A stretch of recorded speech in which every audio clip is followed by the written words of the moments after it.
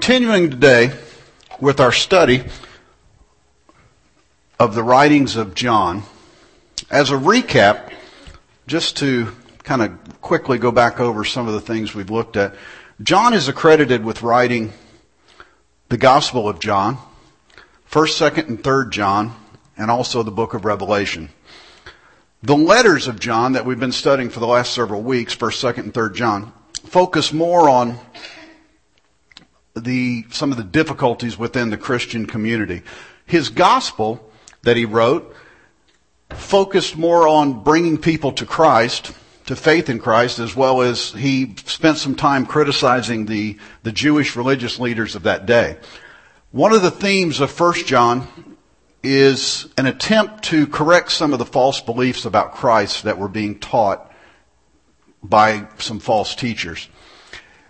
As his first letter did, in the second and third letters, John provides us with a little bit better look at the early church, some of its problems, and some of the doctrine that was developing within the church that was propagated by false teachers. It seemed that the recipient of the second letter, while it dealt with some of the same issues as the first letter, was more of a personal letter to a Christian woman and her family. In fact, if we look at 2 John verses 1 and 2,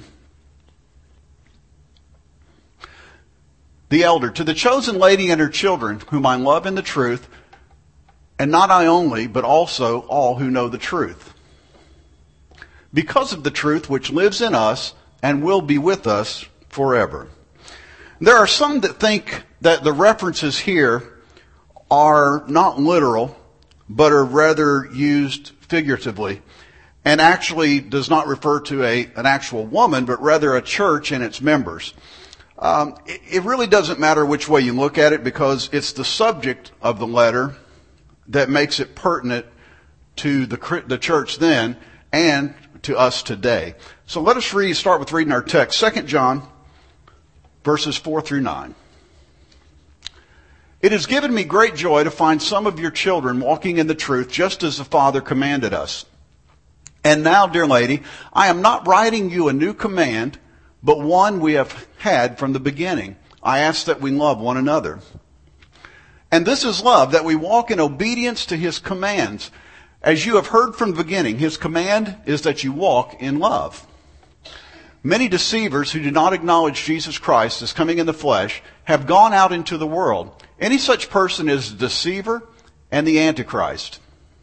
Watch out that you do not lose what you have worked for, but that you may be rewarded fully.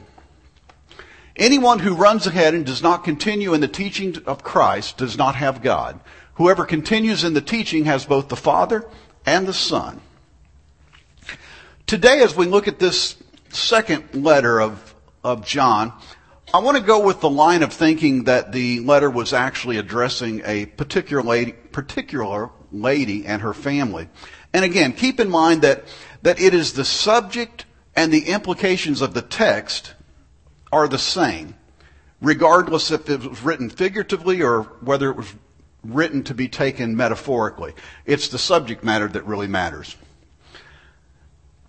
The first thing that we read is John was rejoicing when he heard that some of his Christian friends were remaining obedient to God's word.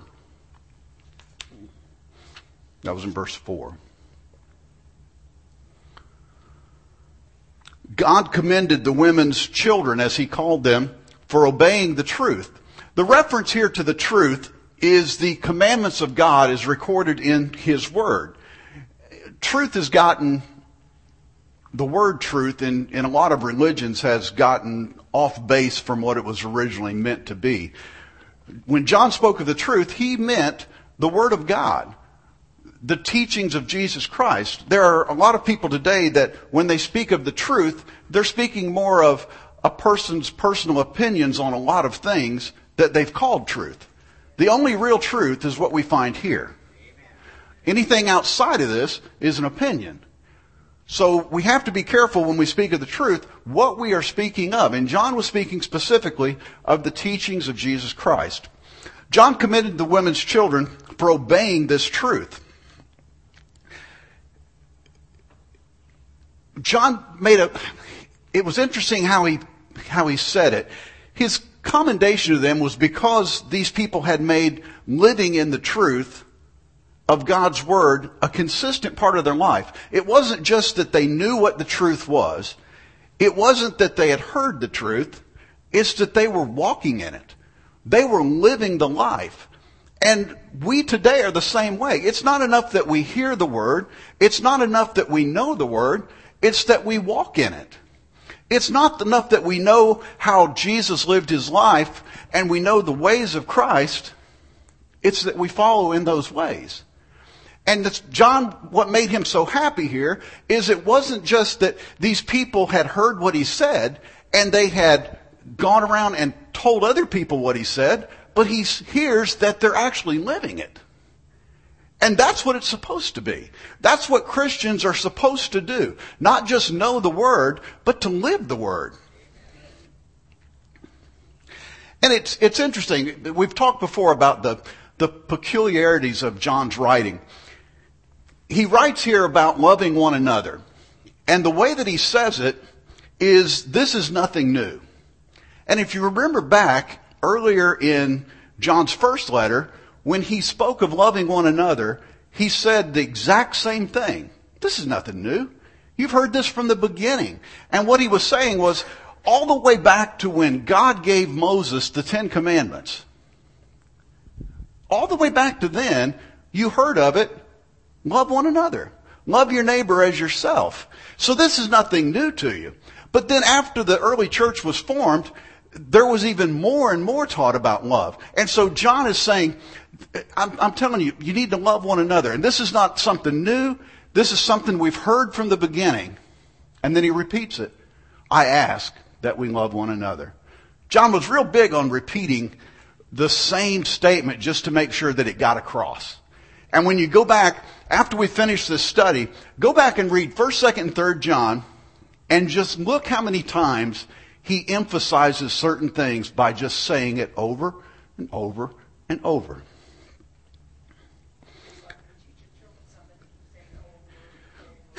Sure. Repetition.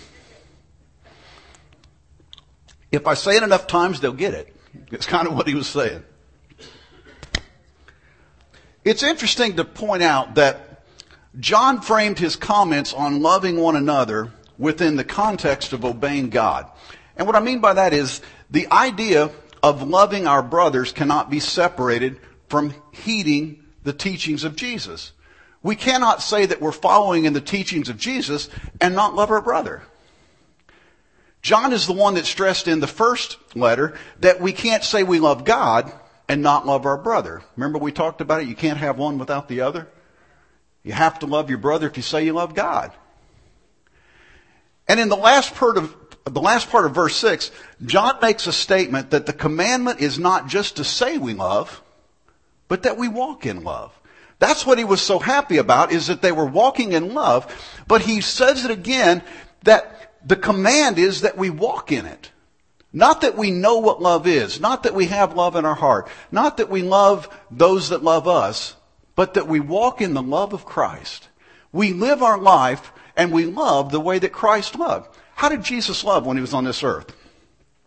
Unconditionally. It didn't matter if people liked him. He loved them anyway. It didn't matter if people liked him. He died for them anyway. And that's what we are called to do. You say, well, I don't know if I'm up to that. On our own, I think we are. On our own, I don't think we can do that. But with the Spirit of God in our life, leading and guiding us, I believe that we can walk in that kind of love. In verse 7, John gets to the heart of this letter. And he starts to speak about some of the false teachers that were threatening the church. And what was happening was that these false teachers had actually set up an itinerant ministry, and they were going from church to church of the churches that John oversaw. John had established these churches, and he was this overseer over several churches, and he went back from time to time, and he would teach and lift people up and keep the things going in the church. And these guys were going behind him teaching this false doctrine. And so he was writing this particular letter to a lady and her family to warn them about that. And what was happening is these false teachers were seeking to make converts of the churches of the people in the churches that John had established, and they were taking advantage of the Christian hospitality of some of these people. These people were saying, well, we're Christians, so we need to take these people in and we need to help them and we need to support them. And John's saying, no, you don't have to help them and support them. You have to love them, but you don't have to help and support them for their false things at their teachings. Because what they're doing is undermining what I've been trying to do. They're tearing down all the things that we have established. And so, no, I'm saying you love them, but you don't have to support them.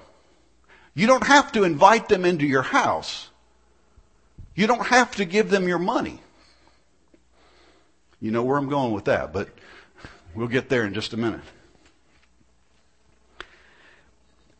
It shows a little bit in this writing that where the church was. It was in a transition state in the early church. There was a lot of things going on. There was a lot of false doctrine that was being taught. Why? Because people didn't have a lot of resources to go back to. They didn't have the words that we have. They couldn't go online and look up all the references and have all these Bible encyclopedias and all that. They had the teachings of somebody that would come along like John and say, this is the truth. And then they would in turn tell someone else. And that's really as far back as it went for them. That's all they had was what John told them. But if somebody else came along and said, yeah, that's true, but... And so there was a lot of deception going on in the early church. There was starting to be more persecution in this time. And John was in a place where he knew that in order for this church to take root and be grounded, that it had to be grounded in truth. Amen. For us to take root and be grounded in a Christian walk, it has to be grounded in truth. And when I say truth, again, I go back, it has to be grounded in the Word of God. It can't be built on somebody's philosophies and somebody's opinions. It has to be grounded in the Word of God. The most important heresy that John was addressing in verse 7 was, again, it is something he had addressed before. There was false teaching going out that Jesus Christ did not have a real human body. It was a common thing that was being taught. And just to go over that point again, I want to, before we get into it anymore, explain why that is so important. If Jesus didn't have a real human body, then he really didn't experience life as we do. Let's see what some other scriptures say about the humanity of Jesus. Paul understood that. He wrote in Hebrews 2:18. This is speaking of Jesus. Because he himself suffered when he was tempted, he is able to help those who are being tempted. So Jesus was fleshly body enough that we see that he was tempted. Hebrews 4:15. For we do not have a high priest who is unable to sympathize with our weaknesses, but we have one who has been tempted in every way just as we are, yet was without sin. And again, Paul is speaking to the humanity of Jesus Christ. He's saying that our Savior, Jesus Christ, was tempted in every way that we were. He went through all of the same emotions that we went through, yet he was without sin. And to take away the humanity of it takes away the what it really means overall. If Jesus, and follow me with this, if Jesus didn't have a human body, then his sacrifice was not an acceptable payment for our sin. Let me say that again. If Jesus didn't have a human body, then his sacrifice was not an acceptable payment for our sin. You see, man had caused the initial separation with God. When Adam sinned in the garden, that was the initial separation between God and man.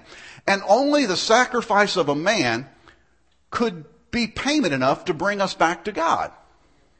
There was a choice. Either all of us had to die ourselves, or someone had to die for us in our place for our sin. Because that's what we were promised was death when Adam was pushed out of the garden. But it wasn't just any man. This Jesus Christ person was the Son of God. And people were denying, they were saying it was just a spirit thing. It was just a deity that came down. But by doing that, they took away from the human side that was required for there to be a sacrifice for sin. And John said that anyone that denied the humanity of Christ was the Antichrist. I mean, he just got right to the point. Now, he didn't mean that every individual that denied the humanity of Jesus was to be identified as the Antichrist like we speak of in the book of Revelation. Rather, he was metaphorically comparing these frauds to Satan or the great deceiver. In fact, John himself, the very writer of these letters, had heard Jesus speak some words, and he wrote them down in chapter 8, verse 44 of the Gospel of John. This is Jesus speaking to some people. He said, "You belong to your father, the devil, and you want to carry out your father's desires.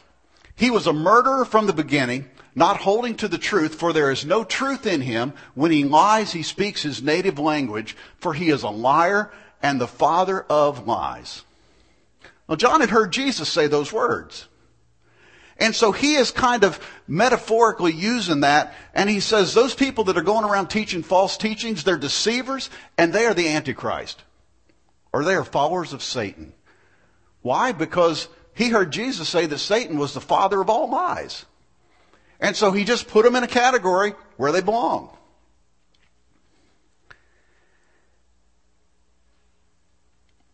John cautioned, and this is where he gets into the part, not to fellowship or to support those that spread false teachings about the Messiah, back in his letter.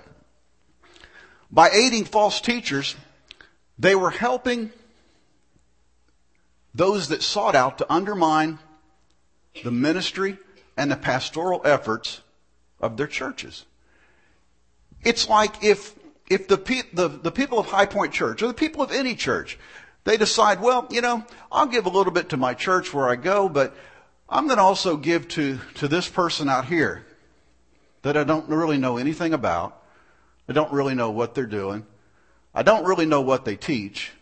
I don't know if they're teaching things that are just absolute heresy, but I like the way they talk. So I'll just send them some money. And this is kind of what John was looking at. He said, don't associate with those people. Don't support that. He also pointed out that they risked not receiving their full eternal reward. I think that's in verse 8.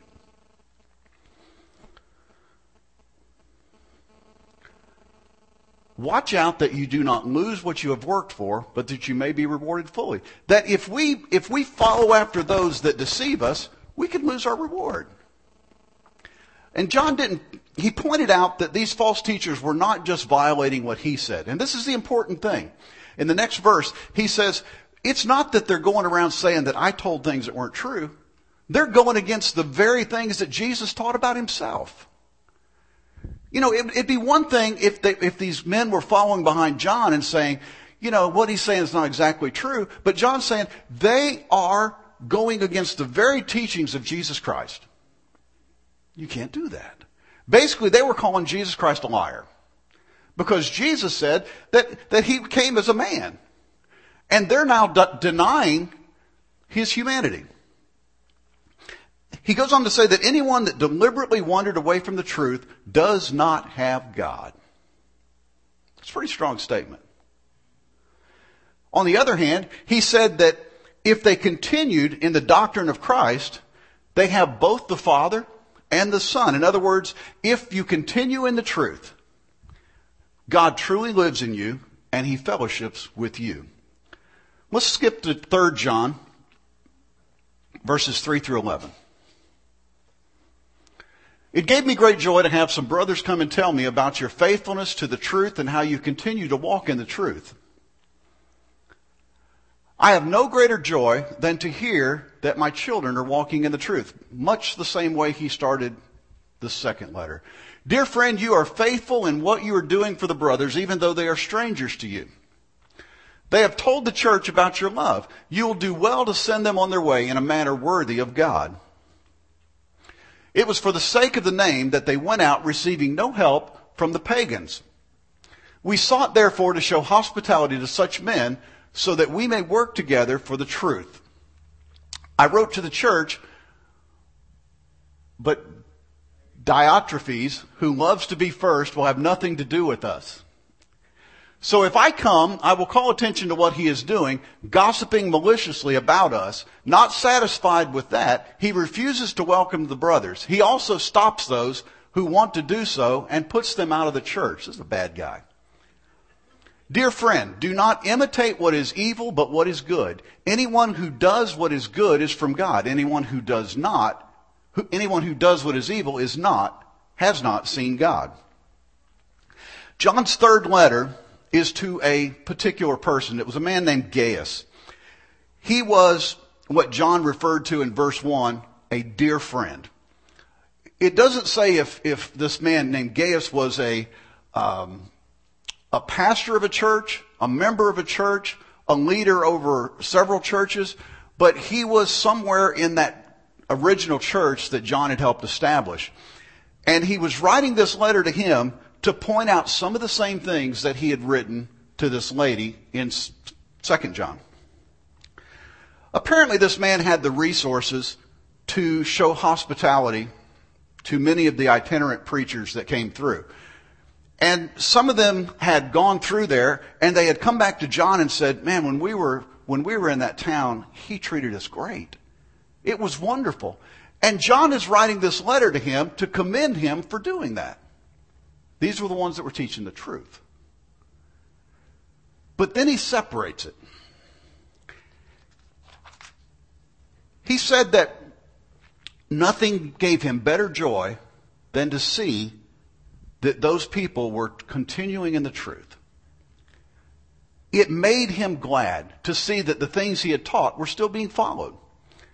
And he encouraged this man to continue to do those things and show hospitality to the traveling missionaries that were teaching the truth, specifically.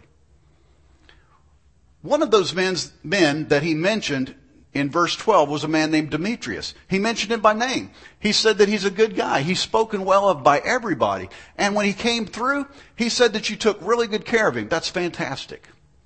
But look what he said about him.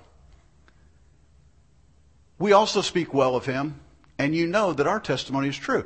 He's spoken well of everybody, and even by the truth itself. He was teaching the truth. John was emphasizing again that we are to support those that are teaching the truth. Now, he contrasts that with another man, and we'll get to him in just a second. But John, in verse 5, John commends Gaius because he says, even though these men were strangers, you still took them in and you befriended them and you helped them. And let me say this. When we have somebody come to High Point Church that maybe is a missionary or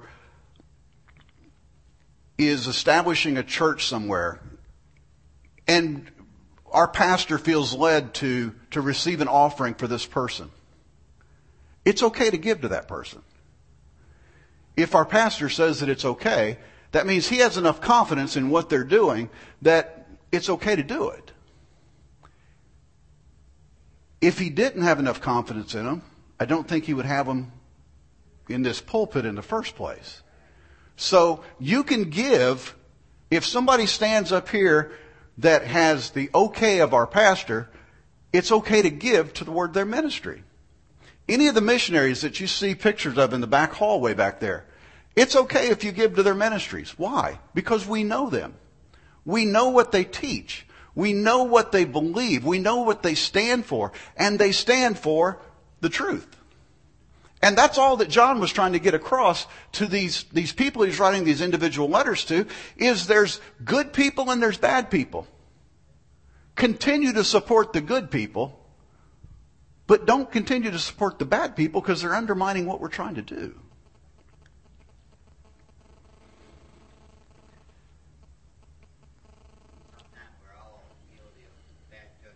Sure, absolutely. John urged Gaius to dispatch these men or take care of these people. And I like the way he said it. He said, in a manner that is befitting to a servant of God. That's pretty good. I want you to take care of these people in a manner that was befitting to a servant of God. Now, if they're not teaching the truth, then what? They're not a servant of God. So you can dispatch them too, just in a different way. Right on down the road. John explains why it's important to help these men that were going around teaching the truth. He said when these men set out, they didn't accept anything from the unbelievers, or as John called them, the pagans. He says they went out for his name's sake. They said, we're going to go out and teach the name of Jesus Christ and teach about salvation and the gospel of Christ. But no, we're not going to take any money from these pagans. We're going to go out and we're going to depend on those from the churches.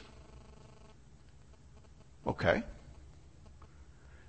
And he's saying because of that, you have an obligation to help these people. Because of that, you have an obligation to show hospitality so that we can work together in the truth. It's going back to missionaries, someone that comes here that's a missionary, and we take up an offering to give to them for a particular project maybe. We are working together with them for the truth. These are people that have chosen to go someplace that you and I probably don't want to go. They have chosen to go someplace and spend their life where we don't want to go. I look at Brother and Sister Edwards that are in Taiwan. They have been there for 27 years, I think. Their kids grew up there.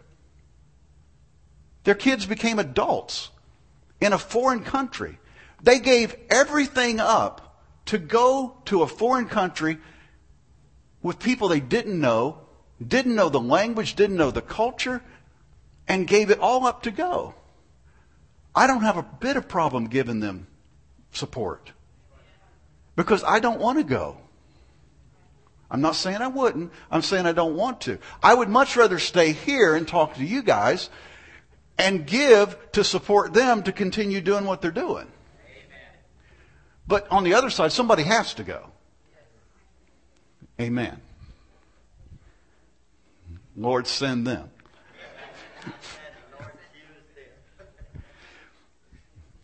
But what John was saying here, and the reason I said that, is that when we do that, we are working with them.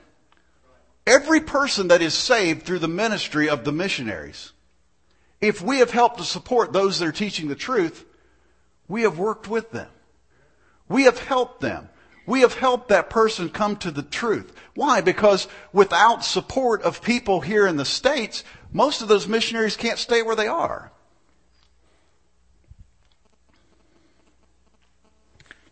And then we come to this other man that John mentions, Diotrephes.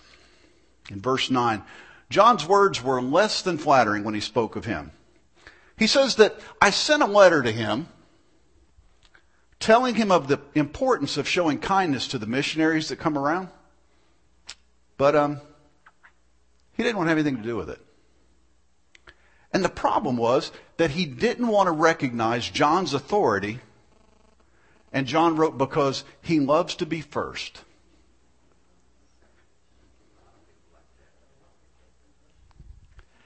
Now let's put this into perspective and into context.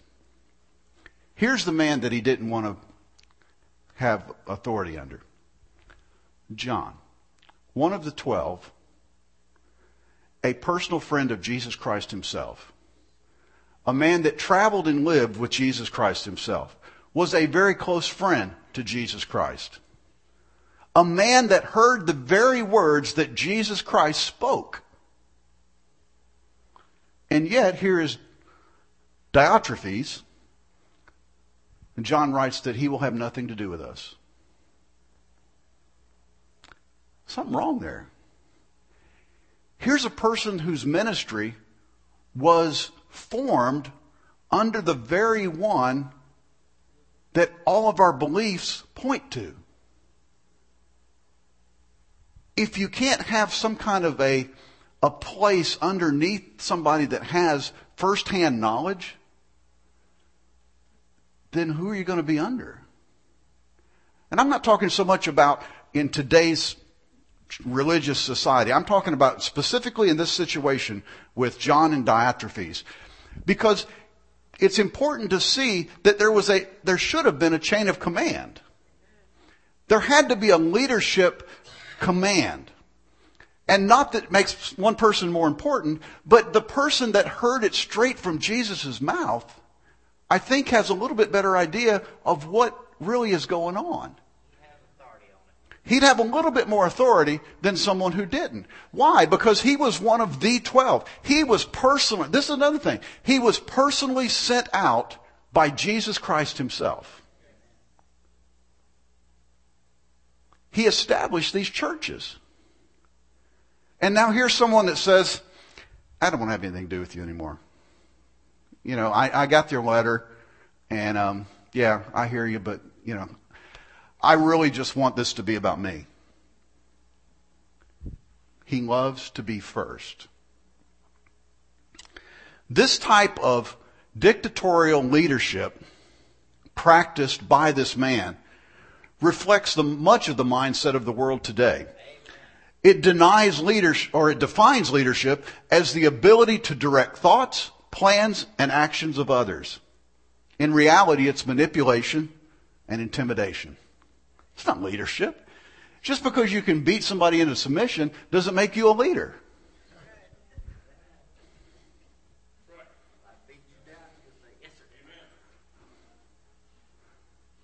I remember years ago, there was this thing in the business I was in, a little saying that the beatings will continue until the morale improves.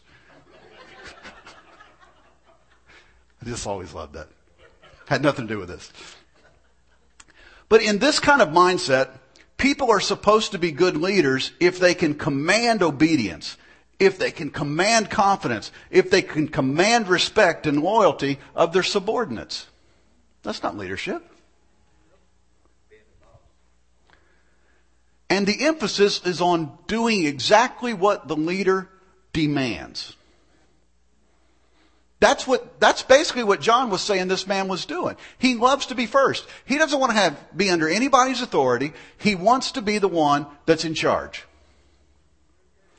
Mark wrote something, and it was the words of Jesus also because he was one of the 12. In Mark 10 and 42, Jesus called them together and said, you know that those who are regarded as rulers of the Gentiles lord it over them, and their high officials exercise authority over them. Now, Jesus didn't leave it at that.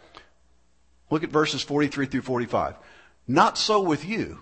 Instead, whoever wants to become great among you must be your servant. And whoever wants to be first must be slave of all. For even the Son of Man did not come to be served, but to serve, and to give his life as a ransom for many. Mark heard it from Jesus himself. John had heard it from Jesus himself. You want to be a leader? Be a servant.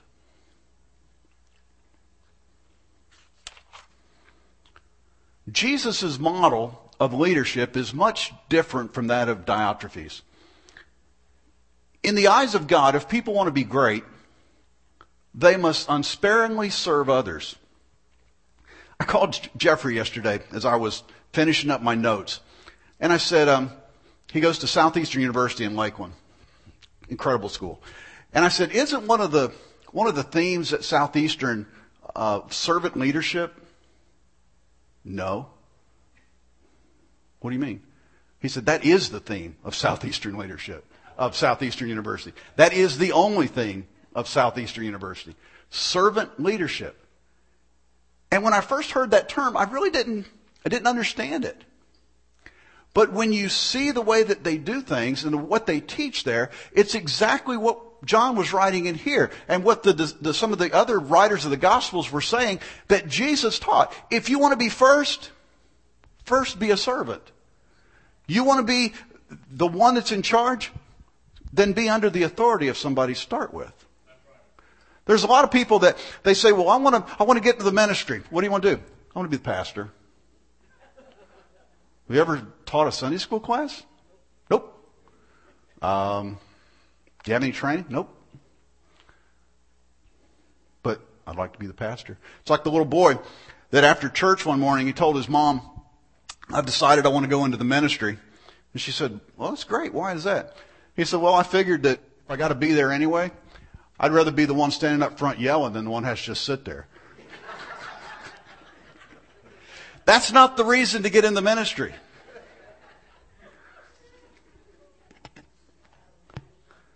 Many of the New Testament writers wrote of this same attitude. Why? Because that's what Jesus lived. They wrote what they saw. It wasn't just Jesus' words, it's what they saw. Matthew wrote in Matthew 23, verses 11 and 12. This is Jesus also. The greatest among you will be your servant. For whoever exalts himself will be humbled, and whoever humbles himself will be exalted. John wrote the words of Jesus in his epistle also. This is the same John that wrote these letters. Here's the setting. Jesus has gathered all the disciples together, and they've just gotten through with a meal. And Jesus walks around and he starts to wash the disciples' feet. Now, washing feet was a thing. People, they had dusty roads and they wore sandals, and their feet when you came in were dirty. So they had a servant at the door that when you took your shoes off, this was like the lowest servant on the chain of command had to be the one to wash people's feet. It was the bottom job. And here is Jesus himself going around and washing the disciples' feet. And he comes to Peter. You gotta love Peter. Riddled with ADD. And Peter says, you're not going to wash my feet. And Jesus says, if I don't wash your feet, then you have no part with me. Well, in that case, then he said, wash my hands and my head also. And this is the context of what Jesus says. He finishes washing their feet, and in John 13, 12 through 15, this is what he says. For whoever, when he had finished washing their feet, he put on his clothes and returned to his place. Do you understand what I have done for you? He asked them. You call me teacher and Lord, and rightly so, for that is what I am. Now that I, your Lord and teacher, have washed your feet, you also should wash one another's feet. I have set an example for you that you should do as I have done for you. Why?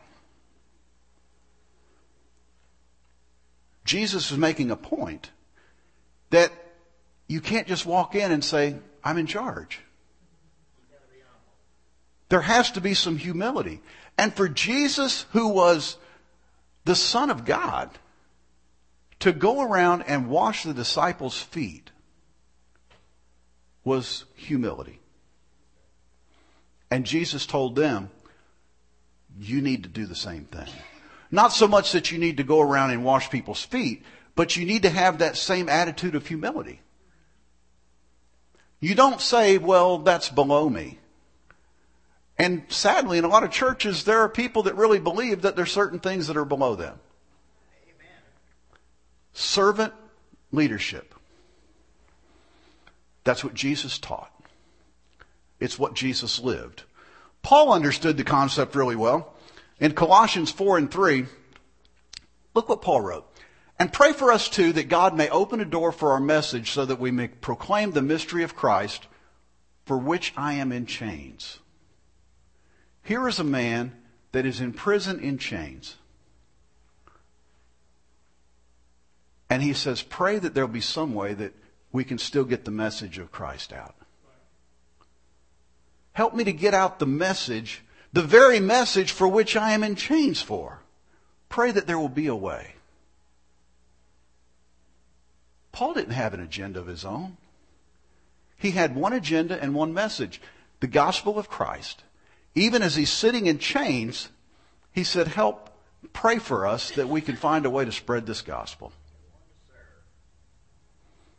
A Christ-like leader humbly sets aside their own desires and selfish agenda and ministers to the needs of others. A Christ-like leader will shepherd the flock willingly, not because of being forced to do it, and not for what's in it for them. 1 Peter 5, verses 2 and 3. Be shepherds of God's flock that is under your care, serving as overseers, not because you must, but because you are willing, as God wants you to be, not greedy for money, but eager to serve. Did I say that? Not greedy for money, but eager to serve. Okay, go on. Not lording it over those entrusted to you, but being examples to the flock.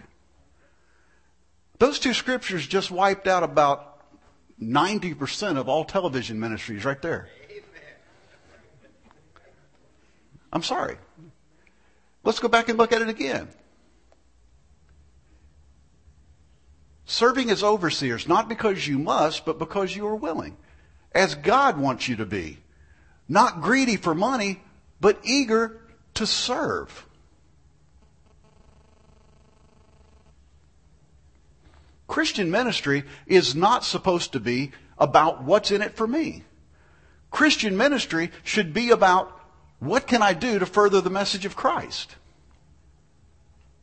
There are people in the ministry, and I use that term loosely to say this, there are people in the ministry that their calling to another church a lot of times is based on what the other church pays.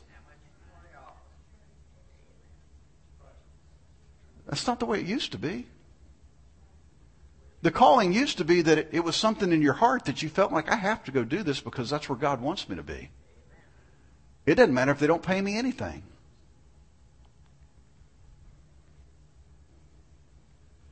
How do you know that?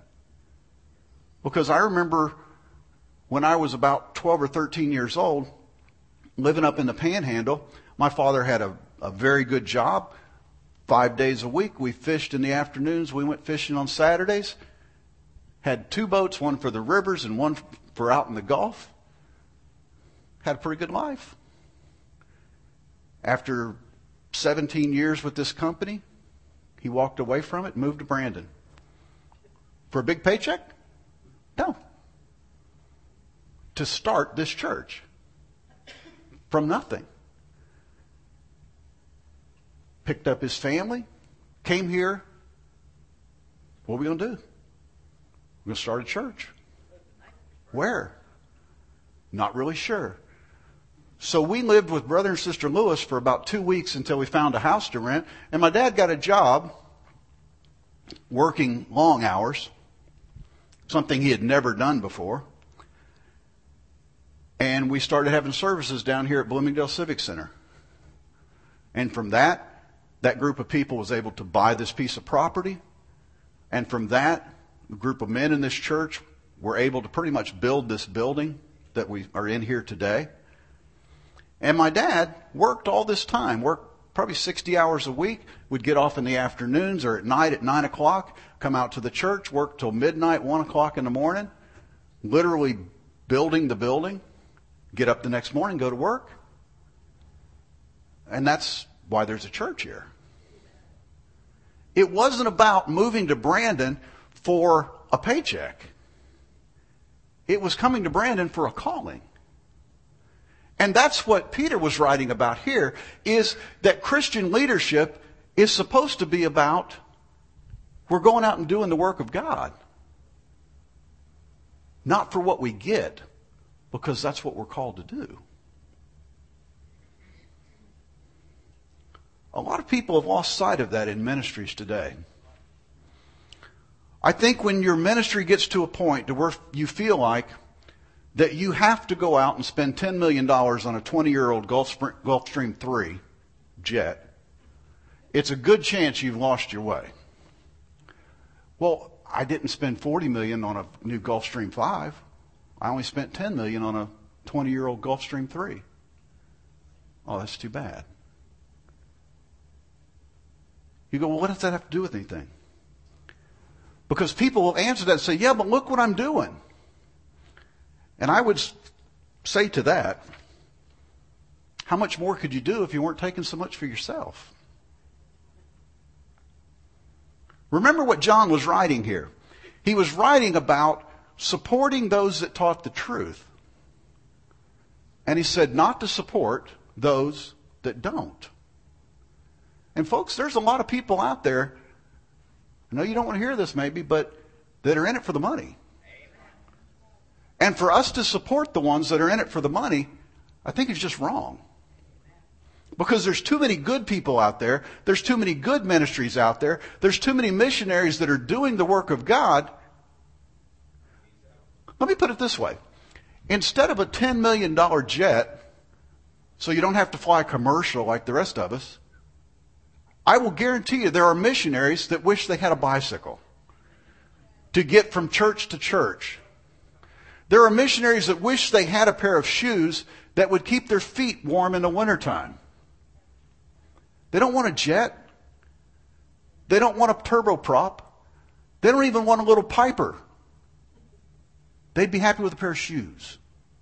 There are missionaries today, and I know this for a fact because one just stood in this pulpit just a few months ago, that would just wish that they had the means so that when it rained, their church didn't fill up with mud.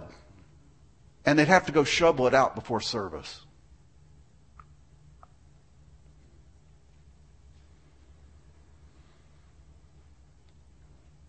I believe that we today, it's just as important as it was in John's day, that we support the ministries of those that are teaching the truth. John commended over and over those that were supporting those teaching the truth. You're doing such a tremendous job. Support those people and send them out as messengers of God. Not those that are trying to build a name for themselves or a dynasty of power and money. Christian service requires teamwork. And for there to be a successful team, there has to be leadership. Not just leadership, but it also requires that the team works together. And that's where it comes to you and I. Our pastor is our shepherd. He is our leader. But each of us has a ministry to do. And all of our ministries have to work together with each other and work with our pastor for there to be a successful church at High Point Church of Brandon. And the problem that John saw with this one particular man is that he didn't want to be a part. He wanted to be this spiritual maverick running around doing what he wanted to do so that it was about him. He wants to be first. Remember, that's what he said. His problem is he wants to be first. He didn't want to have to answer to anyone. And each one of us has a ministry that we are called to. Yours is not mine and mine is not yours. It wouldn't be my ministry if it was yours. It takes all of these parts working together to be successful. Let me give you an example. A baseball team. Not just any baseball team. The New York Yankees. I don't know what their team payroll is, but I do know this. They have one player named Alex Rodriguez, or A-Rod, as he's mostly referred to, that this past year signed a 10-year, $270 million contract. That's roughly $27 million a year to play baseball. He is an incredible baseball player. Whether or not he's worth $27 million a year, I'm not going to get into, but keep in mind, that's just him. That's not the rest of the team. That's just him making $27 million a year to play baseball. The Tampa Bay Devil Rays, or the Tampa Bay Rays now, their entire team budget, payroll, for 27 players is $43 million. That comes out to $1.6 million per player per year. Stay with me for just a minute. I'm going somewhere, I promise. Based on the dollars, that means that A-Rod should be able to play against any 16 players on the Rays and win. And there's only 9 people on a baseball team. So that means the Rays could put up any 9 men, and based on the dollars, A-Rod could go out there and play against him by himself and be competitive based on the money. Here's the point. Can that one man, regardless of how valuable he is, regardless of how good he is, can that one man get out there and play against a team that's getting paid the same as him? Is there any chance that he can beat them? No. You know how I know that? The entire team can't beat him. It's the truth. The entire Yankees organization can't beat the lowly Devil Rays. So it's not very likely that A-Rod would get out and beat him by himself. In fact, the Yankees really aren't beating much of anybody. They're in last place. They have the best individual players in all of baseball on that team. If you break down each individual position, by far they have the best individual players in all of baseball. The problem is that most of their players are out there playing individually. They don't play as a team. You go back a few years ago and you saw the Los Angeles Lakers when they had Shaq and Kobe Bryant and everybody that was the best in basketball. And they were horrible because everybody wanted the ball for themselves. Kobe wanted the ball all the time. Shaq wanted the ball. And nobody played as a team, and they lost game after game after game, even though they had the best players in the whole NBA. What's your point? Churches are the same way. We can have the greatest individual ministries anywhere. But if those ministries don't work together, you can't be successful. It doesn't matter how tremendous the pastor is. He could be the A-Rod of pastors, the Alex Rodriguez of preachers. But you can't be successful by yourself. It takes the efforts of the entire church body. Our calling as a group is to spread the gospel. But we all have individual callings that when they are working together will accomplish just that. And it takes all of those ministries working together. We are called to support ministries that are teaching the Word of God. We are called to support each other in our individual callings. We are called to one purpose, and that is to spread the gospel. It's not about making a name for High Point Church. It's not. It's not about making a name for any one individual. It's about spreading the name of Christ. That's the only name that really matters. It's not building a mega church that matters. It's about building mega Christians. People that when the devil throws the worst he has at them, that they can stand. Not shallow people that the first thing that comes along and they're blown away with some other, as one writer wrote, wind of doctrine.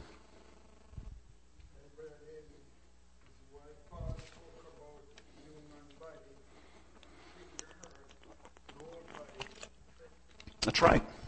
That's right. The tagline on everything you see at High Point Church is helping you reach the high point in your walk with Christ. And you know what? That really is what it's all about. If in the meantime, and I had this conversation with a young man this past week, there is nothing wrong with a megachurch. There's nothing wrong with that. Not at all. Unless that's your goal. If you are teaching the Word of God and you become a megachurch, fantastic. But if your only goal is to set out to become a megachurch, then something's wrong. But this is what it's about. No, we're not the only ones that have the truth. Please don't take me as, I'm not being that shallow. There are churches everywhere that have the truth. But there are a lot of them that don't. What is your purpose? What is it really all about? It's really all about growing together and growing with God, growing closer to God. Does it mean that I'm content with the attendance at High Point Church? No. I'm not saying that. I'm not saying that, boy, I wish we only had 4 or 5 so it could be even more intimate. No. I'm not saying that at all. But I am saying that I'm grateful for what God is doing in lives of people here at High Point Church. I am very grateful for that. I believe that Bishop Goldsberry's calling to come to Brandon, Florida was from God. I believe that his vision of seeing this place so full that we have to build a 3rd phase of a building project to hold the people, we will see it. I believe that Pastor Magine is the man that God has called to lead Hyde Point Church of Brandon. But the vision of one man and the efforts of another will not build a church. Tremendous individual ministries in a church will not build a church. Remember the Yankees. It's when the vision, the leadership, the individual ministries, and all of the support of the church comes together that we build a church. It's when we're working together as one body that we can truly reach out to the community with the gospel of Jesus Christ. And when we do that, together we can conquer any foe. Together we can triumph over any obstacle. Together with the power of the Holy Spirit living in us, not even the gates of hell can overcome us. God bless you.